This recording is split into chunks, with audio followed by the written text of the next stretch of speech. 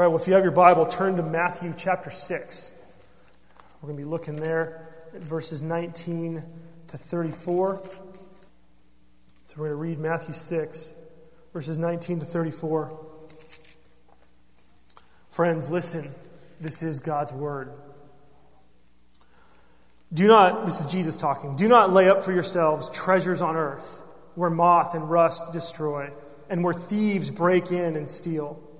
But lay up for yourselves treasures in heaven, where neither moth nor rust destroys, and where thieves do not break in and steal. For where your treasure is, there your heart will be also. The eye is the lamp of the body. So if your eye is healthy, your whole body will be full of light. But if your eye is bad, your whole body will be full of darkness. If then the light in you is darkness, how great is the darkness? No one can serve two masters, for either he will hate the one and love the other, or he will be devoted to the one and despise the other. You cannot serve God and money. Therefore I tell you, do not be anxious about your life, what you will eat or what you will drink, nor about your body, what you will put on. Is not life more than food, and the body more than clothing? Look at the birds of the air. They neither sow nor reap nor gather into barns, and yet your heavenly Father feeds them. Are you not of more value than they? And which of you, by being anxious, can add a single hour to his span of life? And why are you anxious about clothing? Consider the lilies of the field, how they grow. They neither toil nor spin. Yet I tell you, even Solomon in all his glory was not arrayed like one of these.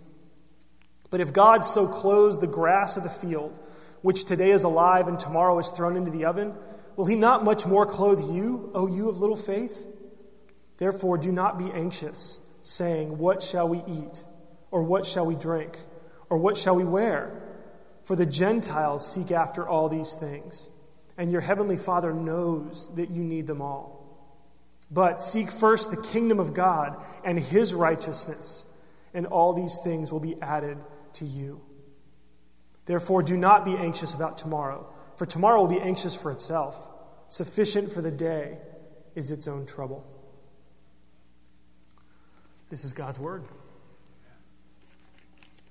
We are in a series called What Does It Mean to Follow Jesus? And when we begin to follow Jesus, there are lots of things that Jesus provides for us that we know we need. Right? Things that attract us to Jesus. Things that make us come running and say, you know what? Yeah, if Jesus provides that, I'm in. I'm in. We want, for instance, we want his strength and his grace. Right? We want Jesus' grace. We need his acceptance and his forgiveness. These are things that make us want to come to him. We want his presence in our lives. We want his wisdom with us when life gets tough. But when we begin to follow Jesus, sometimes Jesus asks us to follow him in ways that make us uncomfortable. Okay? Not everything that Jesus asks immediately causes us to go, oh, yeah, that's exactly what I want. Right? Sometimes Jesus asks us to follow him in something and we think, ooh, hold on a second. I didn't know that was part of the deal here. Right? And for some, money is one of those issues.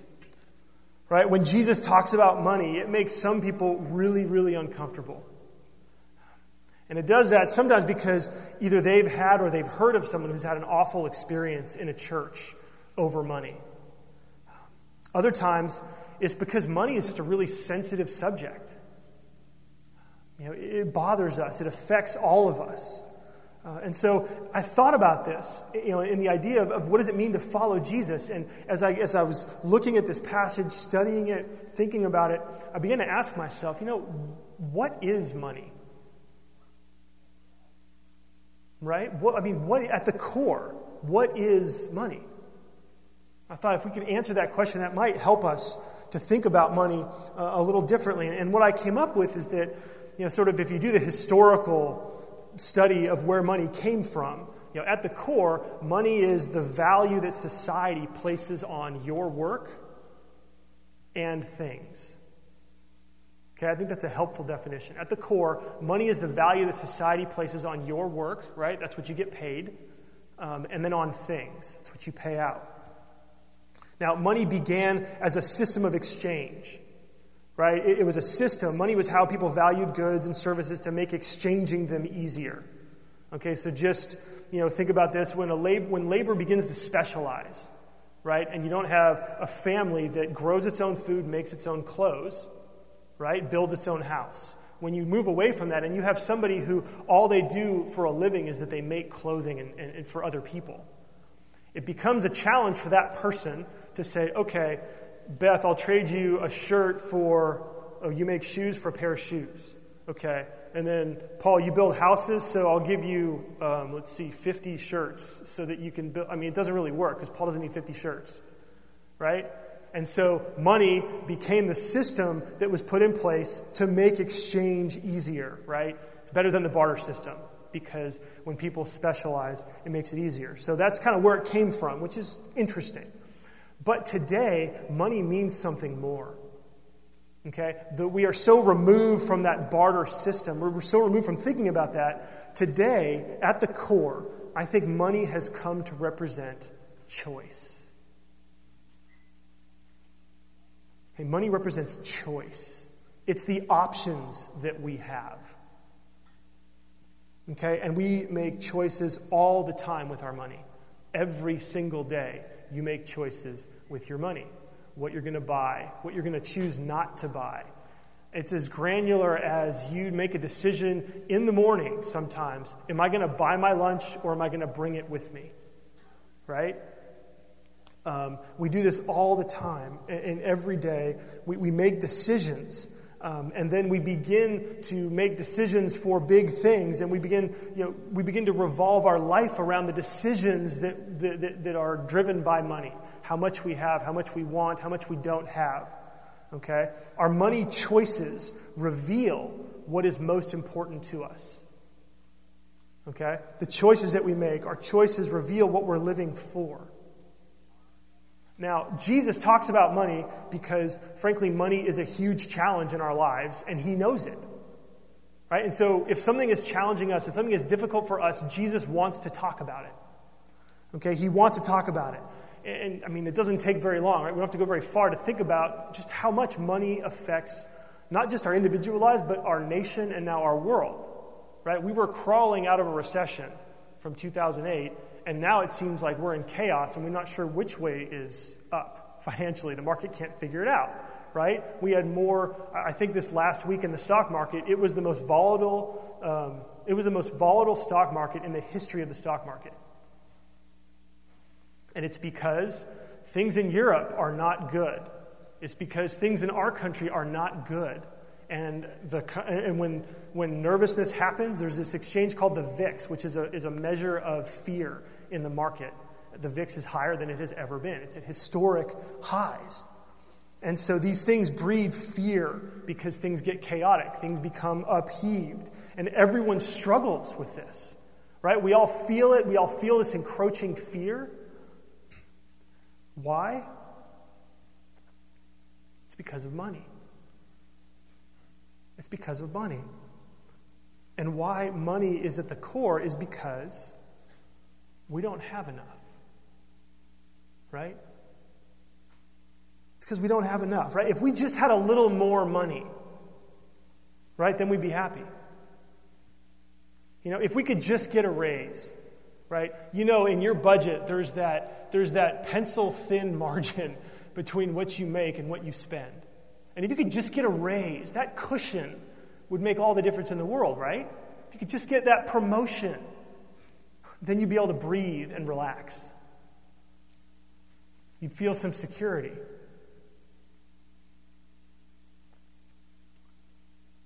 Folks, that's a lie.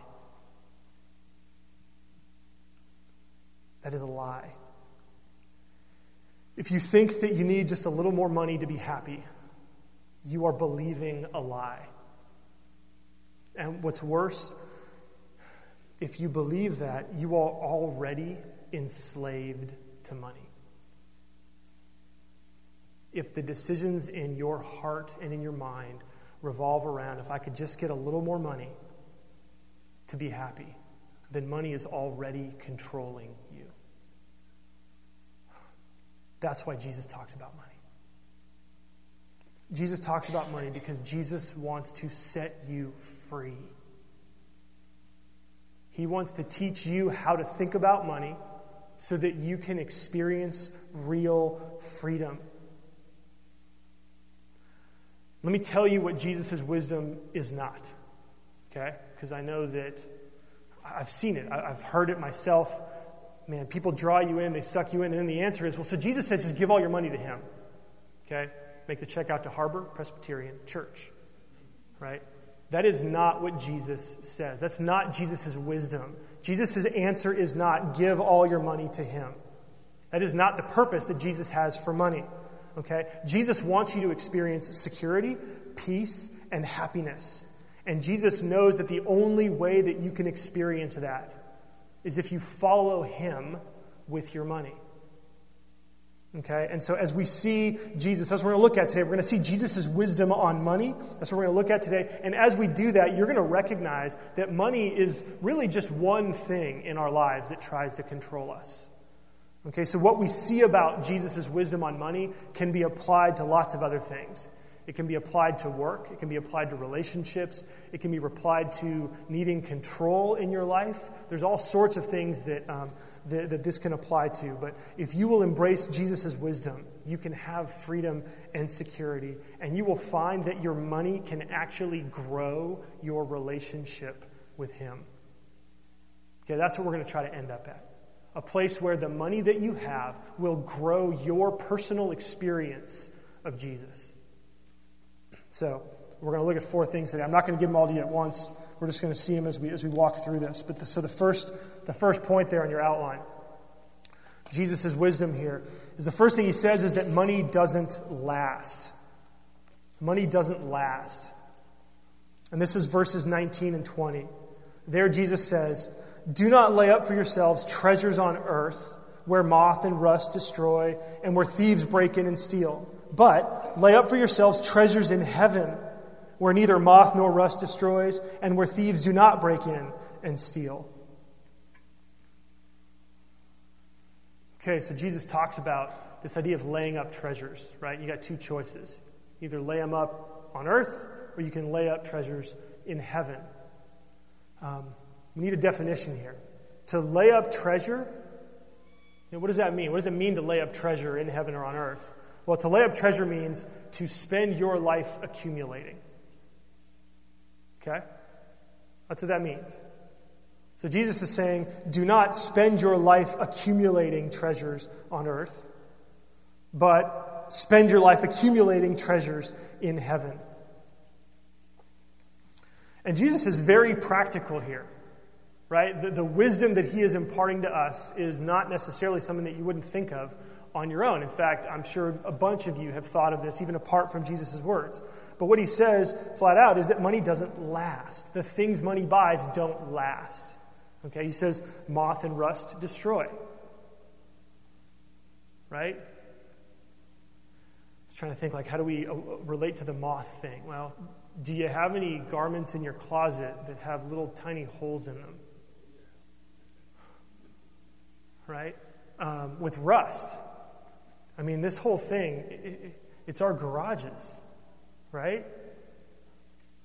I know some of you have moved downtown simply because it has forced you to not have a garage anymore, right? It was so bad that you thought, okay, this will be a way. If I just get rid of my garage, right, then I won't be suspect to this. Jesus is reminding us that the things that money buys don't last. Okay? Now, what I've found, I guess, as I've thought about this, is that it seems like there's something that happens to our stuff long before moth can get in and eat it, or rust can come in and destroy it. Right? Because you got a bunch of stuff that isn't moth-eaten, but you don't use it. There's a lot of stuff you have that's rusty, or that's not rusty yet, but you still don't use it. Right? Any sense of what that might be? Like, what is it that really gets in and destroys our stuff before it gets old.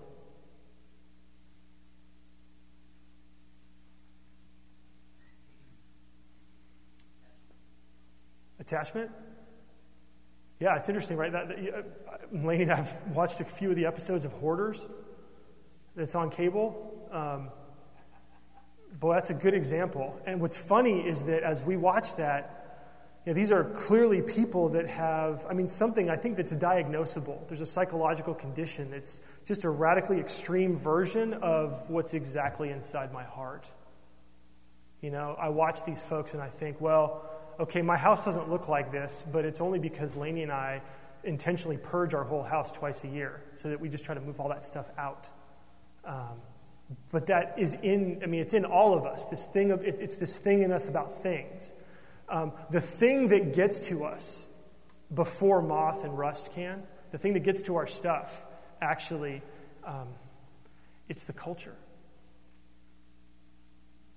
It's the culture that we live in. Because before moth can come in and eat it, or rust can come in and destroy it, making something old, the culture tells you, you know what? That's old. That's old. The glasses that you wear. Seriously? Can't you get an updated pair of those? The car that you have. Really? Do you see what people are driving nowadays? What is wrong with you? You're wearing those clothes? Just tell them to give me a new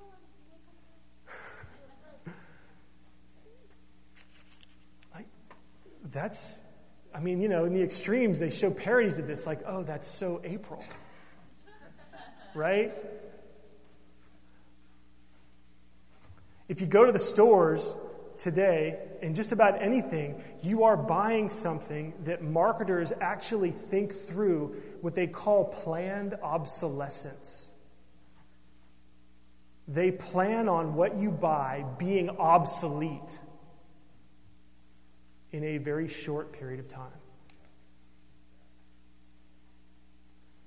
The fact that they know this and have named it and are working really hard to get you to want it, right?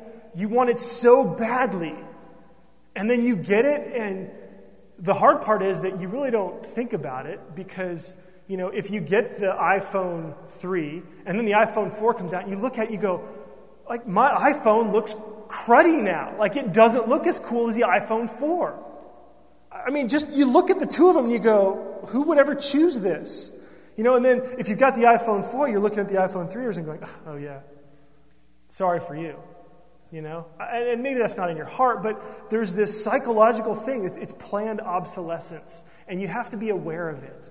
Okay, you have to be aware of it because it's part of the lie. It's part of the lie.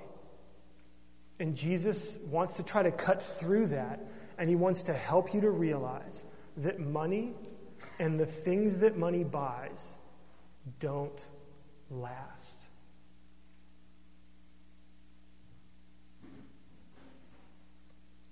Jesus says if you lay up treasure on earth, it'll get destroyed.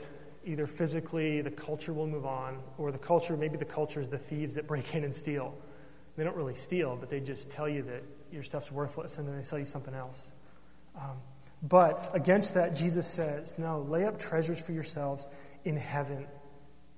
Lay up treasures for yourself in heaven. So what Jesus is saying there is he's saying, you focus on heaven, not on earth. Okay? Now, what does this mean? What does this mean? This doesn't mean that you do away with everything on the earth. Okay? And there are times when that sort of feels like some of the answers that are given. Oh, you just got to get rid of all your stuff. Live in a box. Have nothing other than what if you didn't have, you would die. Right? I don't think that's the answer. And why do I know that's not what Jesus is saying? It's because Jesus is the God who made the world. Jesus is the God who made a world that is full of gloriously beautiful things. And Jesus is the God who made the people in his image, who take the stuff that he made and create even more wonderful and beautiful things. And so the point here is not to do away with everything on earth. And we know this because God made it all. We also know this because Jesus teaches us to pray, Lord, let your kingdom come on earth as it is in heaven.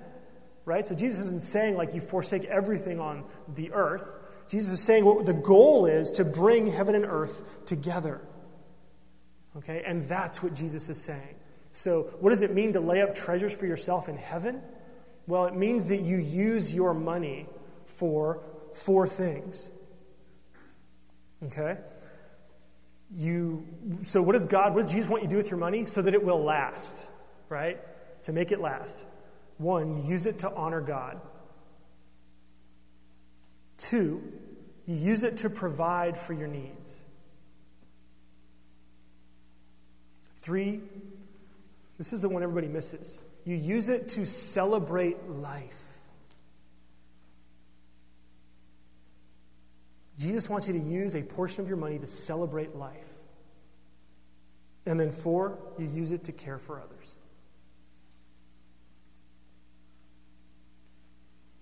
If you use your money in that way, in that order, to honor God, to provide for your needs, to celebrate life, to care for others, and 3 and 4, there's some give and take there in terms of the ordering of that. There's wisdom that you apply there. If you do that, then you will use your money in a way that will last forever.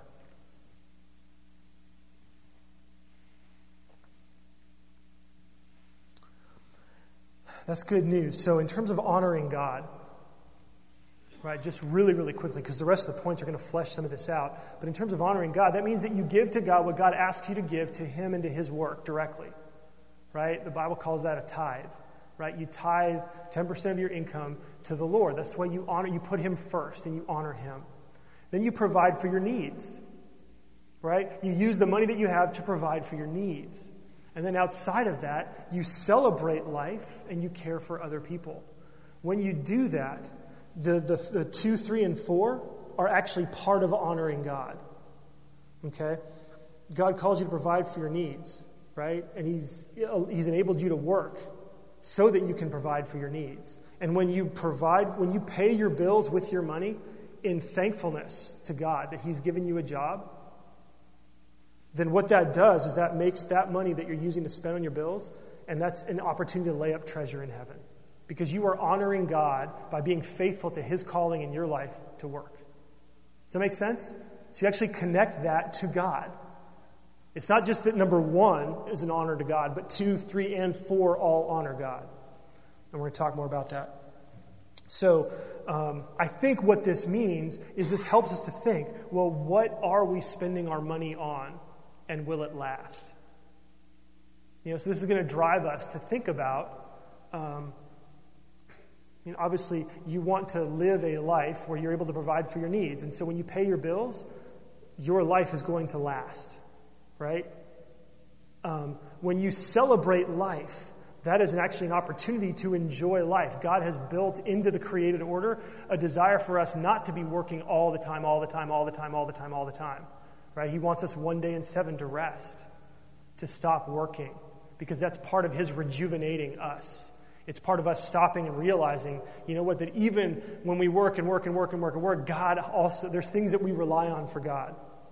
And when we celebrate in life, we are celebrating that principle that God hasn't created machines, right? That we have time to work, we have time to celebrate. And that celebration, if you do it in thankfulness to God that He has provided for you so you can celebrate, then your celebration actually honors Him.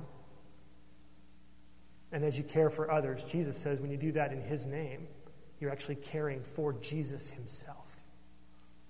And so when you care for others, like all of these 4 ways are a way to lay up treasures for yourself in heaven. Okay? And my hope is that you'll see that and understand it. It'll take a little while because I think that's a bit of a shift. I think most of the time when I've heard in church, laying up treasures in heaven means focusing on God, giving your money to Him. But God is the God of all of life. And He wants to be involved in all of our lives, in every area of our lives. So money doesn't last, but you can make your money last forever when you use it to honor God. Okay. So the second thing Jesus says, after he says money doesn't last, Jesus says money also consumes your life. Money consumes your life. This is verses 21 to 23. Jesus says, "For where your treasure is, there your heart will be also. The eye is the lamp of the body. So if your eye is healthy, your whole body will be full of light. But if your eye is bad, your whole body will be full of darkness. If then the light in you is darkness, how great is that darkness?" And so Jesus is taking it a step further. He's saying the idea of laying up treasures for yourself, well, what you deem to be a treasure will draw your heart. Okay, what you decide treasure is in your life, whatever it is, if it's something that is going not to if it's something that's not going to last, or if it's something that will last, whatever you deem to be treasure in your life, whatever you deem significant, it will draw your heart and your eyes will follow. So your heart and your eyes will be followed, will follow and become focused and fixated on what you treasure. Okay, and so Jesus is saying, if you fixate your heart on money, then you will be consumed. It will ultimately consume you. It will push its way into every decision that you make. It will push its way into all the stuff that you do, and you will revolve your life more and more and more around money. If career is what you treasure, you do the same thing. If it's a car, or if it's a phone, or if it's a relationship, what happens is what you put your heart on, what you affix your heart to, what you treasure, it will end up controlling you. And the thing about the eye is that Jesus is saying that whatever you focus your eyes on, whatever you look at, gaze at, that will fill your body. And he's saying if you gaze at things that are not going to last, those are things that actually breed darkness.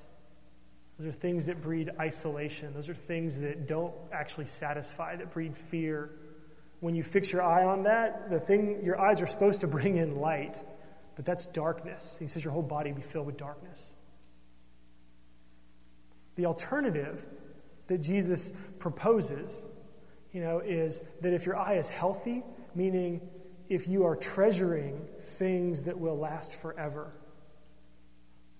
then when your eye gazes at those things, it will fill your body with light. And so what this means is if you treasure God, if you treasure things that are going to last forever, if you treasure relationships, if you treasure caring for people, providing for your needs, honoring God, celebrating, if you treasure those things, your eye will be drawn to those things, and they will remind you actually that you have a relationship with Jesus and you are following him in the way you use your money. Jesus says that's how you fill your life with light. He's saying, if you want to follow me, then be consumed with me. Like, set your heart on me, what I've done for you, what I'm doing in you, and what my heart's desire is to do through you. Right? When we do that, it has a huge impact. You will be moved to spend time with God regularly. Right? You will know God. You'll be moved to spend time with people in the church. Right? And you'll find, this is what's amazing, is that when you do that, when you decide, I'm going to treasure my relationship with God more than anything else. I'm going to treasure providing for my needs, celebrating life, and caring for others. When you set your heart on those four things, what happens is that your life begins to be filled with things, that pour back into you. It's really this wonderful cycle. You treasure what God is treasuring, and it fills you up, and it actually makes you happy. It makes you secure, and it makes it so that you don't have to have fill in the blank. And so you just want to ask yourself, what do I want to be consumed with? Think about that. Do you want to be consumed with money? Or would you rather be consumed with Jesus?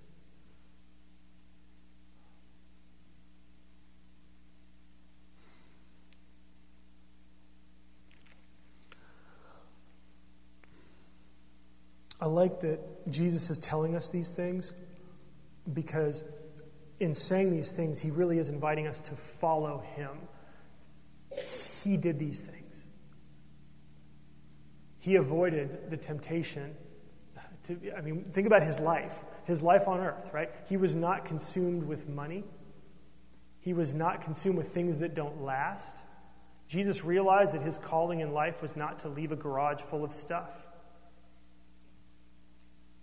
It's kind of silly, but really, think about that. Jesus was a human being, lived on earth, right? And he set his mind, he laid up treasure in heaven.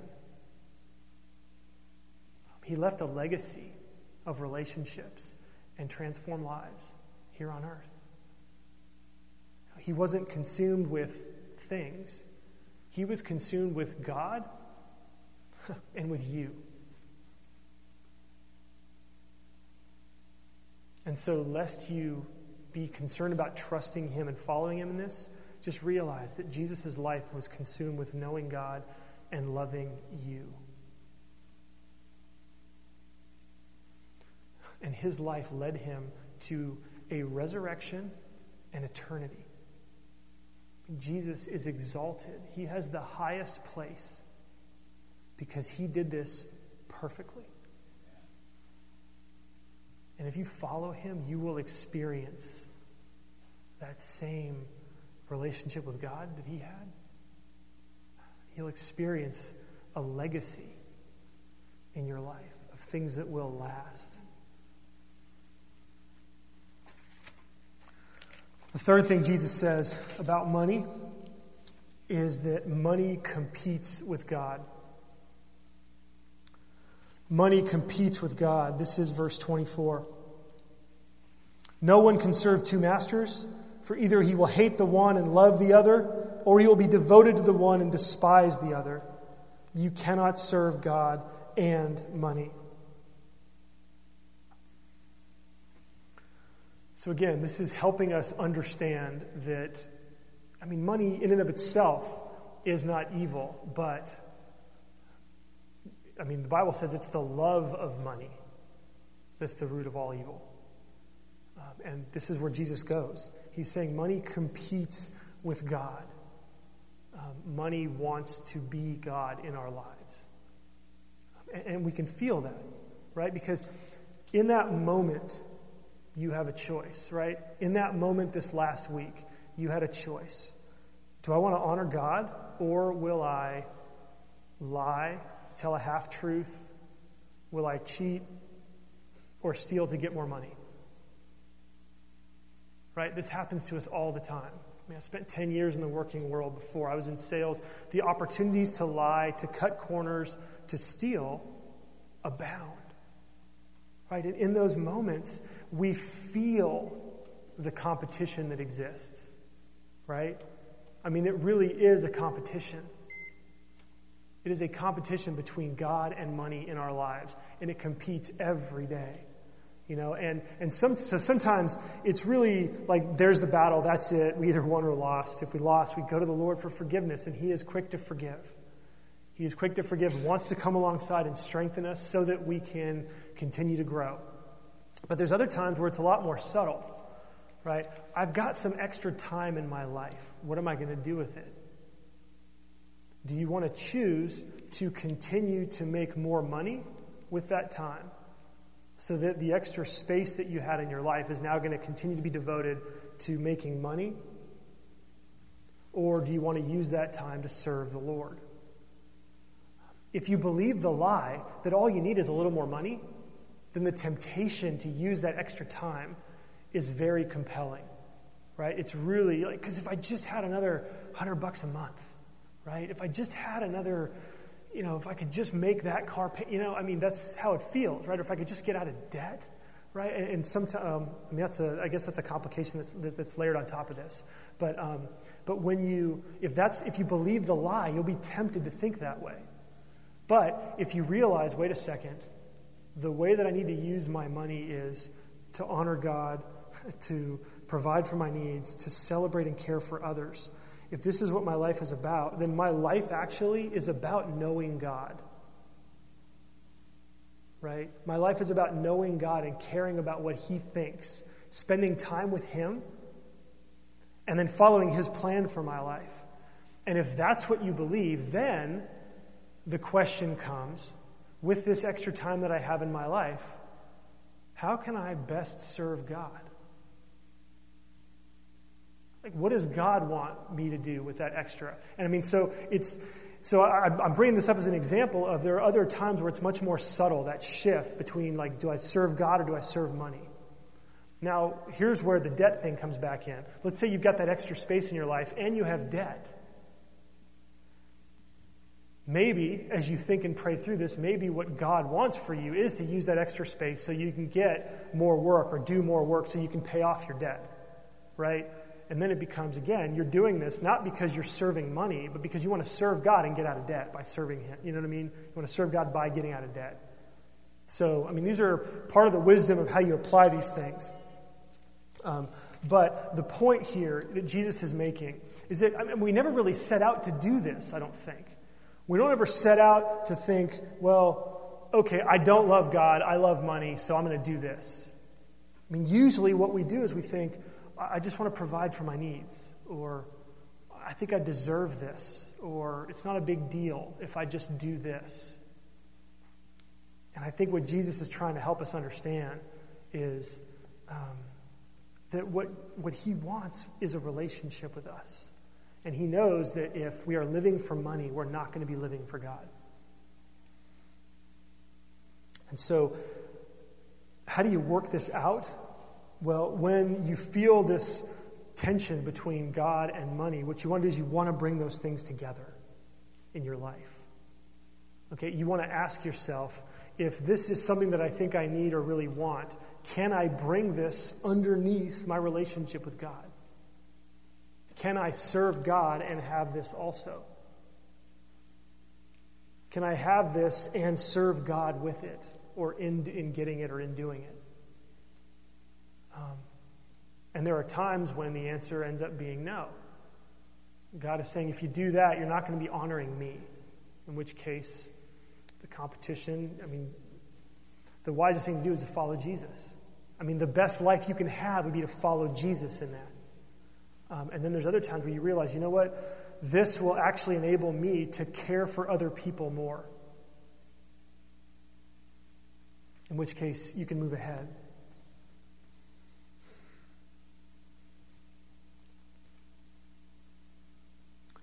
So I think that the way that Jesus would encourage us, and the way that He does encourage us to help keep money and other things from competing with God, is that He would tell us that what we need is we need to build margin in our lives. Okay? What is margin? You think about margins, in your bulletin, right? The margin is the white space. Right? And I think what is wise is that you need to build margin into your life. Okay, you need to build financial margin into your life, which means, so what would happen if we made the words on this page so big that there were no white spaces and the entire page is filled up? Would it be easier to read because the letters are bigger? If I had a visual, I could show it to you, but the answer is no. When you live your life, when you push things all the way out to the margin, in printing in your life, you end up enslaved to it. And the problem for us is that we don't have financial margin in our lives. We've got to create financial space for ourselves to breathe. Okay? And so this is why you make cutbacks in your budget. Right? It's not, or this should be the motivation, is that if you can create space for you to breathe, so that every month you're not right at the edge, or every month you're not underwater, you can make decisions. That's how you honor God. because God doesn't want you living at the edge of your life, at the edge of your financial ability. And we're going to talk more about this here in the next point. So let's move on. So money competes. Money doesn't last. Money consumes your life. Money competes with God. And then our last point, this one's really quick, is that money fills your life with anxiety. Money fills your life with anxiety. And this is verses 25 to 34. And there Jesus sort of targets in on food and clothing, right? And he's saying that the needs that you have can consume you if you let them. The needs you have can consume you. They create anxiety. They make us actually anxious. And Jesus says, it can be frustrating if you just take it and don't read on. He just says, therefore I tell you, verse 25, don't be anxious about your life, what you will eat or what you will drink, nor about your body, what you will wear. You might be thinking, well, that's not helpful. Right? It's easy for you to say, Jesus. I didn't mean it, I'm sorry. What Jesus is saying there, he's saying when he says don't be anxious, he's getting back to that point of don't let your life be consumed about these things. Okay, and then he brings up flowers. God cares for them. The birds, God cares for them. That seems a little bit crazy, because as I read it, did you kind of feel like, well, so what is Jesus saying here? Is he saying I don't have to do anything? Is he telling me I just need to sit down and pray a lot, and then God will just sort of send the money in by mail or by PayPal? I mean, if you read it, it's kind of, right? Look at the birds. They don't sow or reap or gather into barns, but God provides for them. God will provide for you. You don't have to work. Is that what he's saying?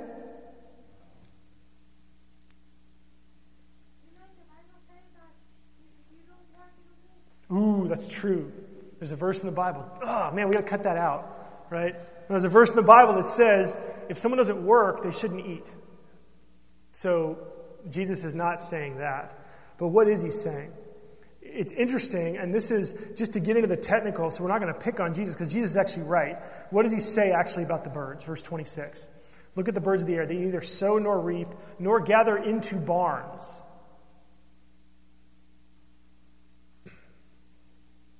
What do birds do?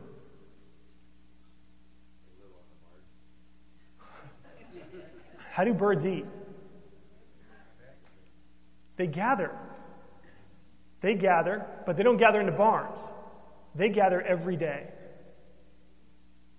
And what Jesus is saying is that God provides things for birds to gather every day. What does that mean for us? No, we're actually more important than birds. That's what Jesus' point is. He loves you even more than he loves birds. So what does that mean? It means that God cares for you, and he will bless your life financially if you follow him. Okay? And so what does that mean? Well, that means what Jesus says it means here in verse 30 is verse 33. He says, here's the answer. Seek first the kingdom of God and his righteousness, and all these things will be added unto you. So Jesus is saying you put God first. So the way to build margin in your life is to figure out what is most important and do that first. Right? And so Jesus is saying, put God first. And now we're back to our fourfold thing, right? That God gives you money, right? You have money so that you will first honor God, so that you will second provide for your needs, and then third and fourth, you'll celebrate and care for other people. Jesus says if you do that, God will provide for you. That's his promise. And so when you think about this, getting really practical, right? What exactly does that mean? So I've got money here. I've got 10 $1 bills. Okay? Just to give us a visual so that we can put it here. So what does this mean?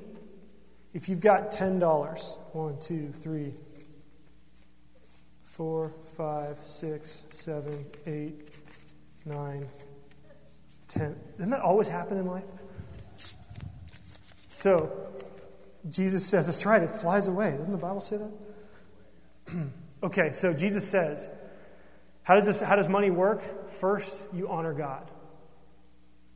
That means you give him one. Okay? One goes to the Lord. This is your tithe. This is what Jesus is saying. You honor him. You got 9 left over. Second, you got to provide for your needs. Okay? You provide for needs. So you figure out what are your needs.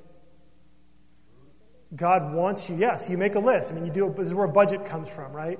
Now, I would say that when the Bible says you need to provide for your needs, it's telling you to provide for your needs both now and anticipating, emergencies. And so I think the best wisdom is based on biblical principles, is to take another one of these and put it into savings. This is what we've done ever since we've been married and before that. So you put one into savings, and then you've got 8 left over. And with 8, you provide for your immediate needs, you celebrate, and you care for others. And that's what you do. That's how you build financial margin in your life. If you can do this, then you can live within these boundaries in freedom. In real freedom. Because you are now free to choose to do whatever you want with this. Provide for your needs. And sometimes, when your needs come, right, it takes all of this. And sometimes they'll even cut this in half, right? And you're left over with just this much to celebrate and to care for others. You can always look and say, all right, well, what are my real needs? But that's the decision that you need to make. You want to get to a place where with these $8, you can provide for your needs. You've got a little bit left over to be able to celebrate and care for other people. That's what you want to aim for. And you want to make your decisions and build your life around that. Because at that point, you are living free. You're honoring God first and foremost. You are taking care of the future, right, in terms of emergencies. And then with what's left over, you need to think through wisely. How can I provide for my needs, celebrate, and then care for others? I just want to end by just reminding us that this is Jesus who is telling us these things. Right? This is Jesus who is saying these things, and Jesus knows what he's talking about. Okay, not only because he's God, but because this was how he lived his life. At the end of his life, in John 17:4, Jesus said, God, I have finished the work you've given me to do. I have finished the work you've given me to do. And he came, lived in this way. He put God first. He made sure his needs were provided for. He had people that supported him, and his needs were provided for so that he could be the blessing and fulfill the mission that God had for him. And then he went to the cross. He completely emptied himself so that you don't have to. Right? He went to the cross and sacrificed not just $1 for God, right? But he gave up his entire bank account. He gave his entire life for you. He died for your sins. And then he rose again to show you that he can be trusted. To show you that if you trust him in this wisdom and follow him, that he will lead you to experience the best life you could possibly experience here and now. Let's pray.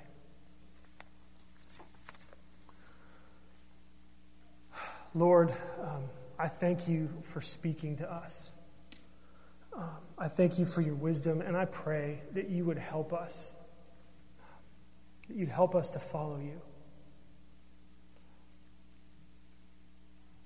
Lord, draw us close to you. This is about knowing you. And Lord, I'm reminded of all the times where people have testified that when they've trusted you with their finances, that you have come through and you've blown their minds. You have provided for them in rich and abundant ways. And I pray, Lord, that you would help us to grow as a church, that we would continue to press into you and to trust you with this area of our finances so that we can experience your real peace. So that we can have lives that are not driven by money, but are driven by you. Help us, Lord, to be able to think through and to make decisions with the money that we have. Help us to be able to live within the margins so that we're not maxed out all the time. Lord, I pray that you would show us this reality, that as we put this into practice, that our relationship with you would grow and flourish, because we would see that our lives are worth so much more than just being about our money. They're about you. They're about eternity. They're about relationships. They're about us enjoying you, enjoying each other, helping be a blessing to other people. Lord, help us do this so that we can give you even more glory. We pray this in your name. Amen.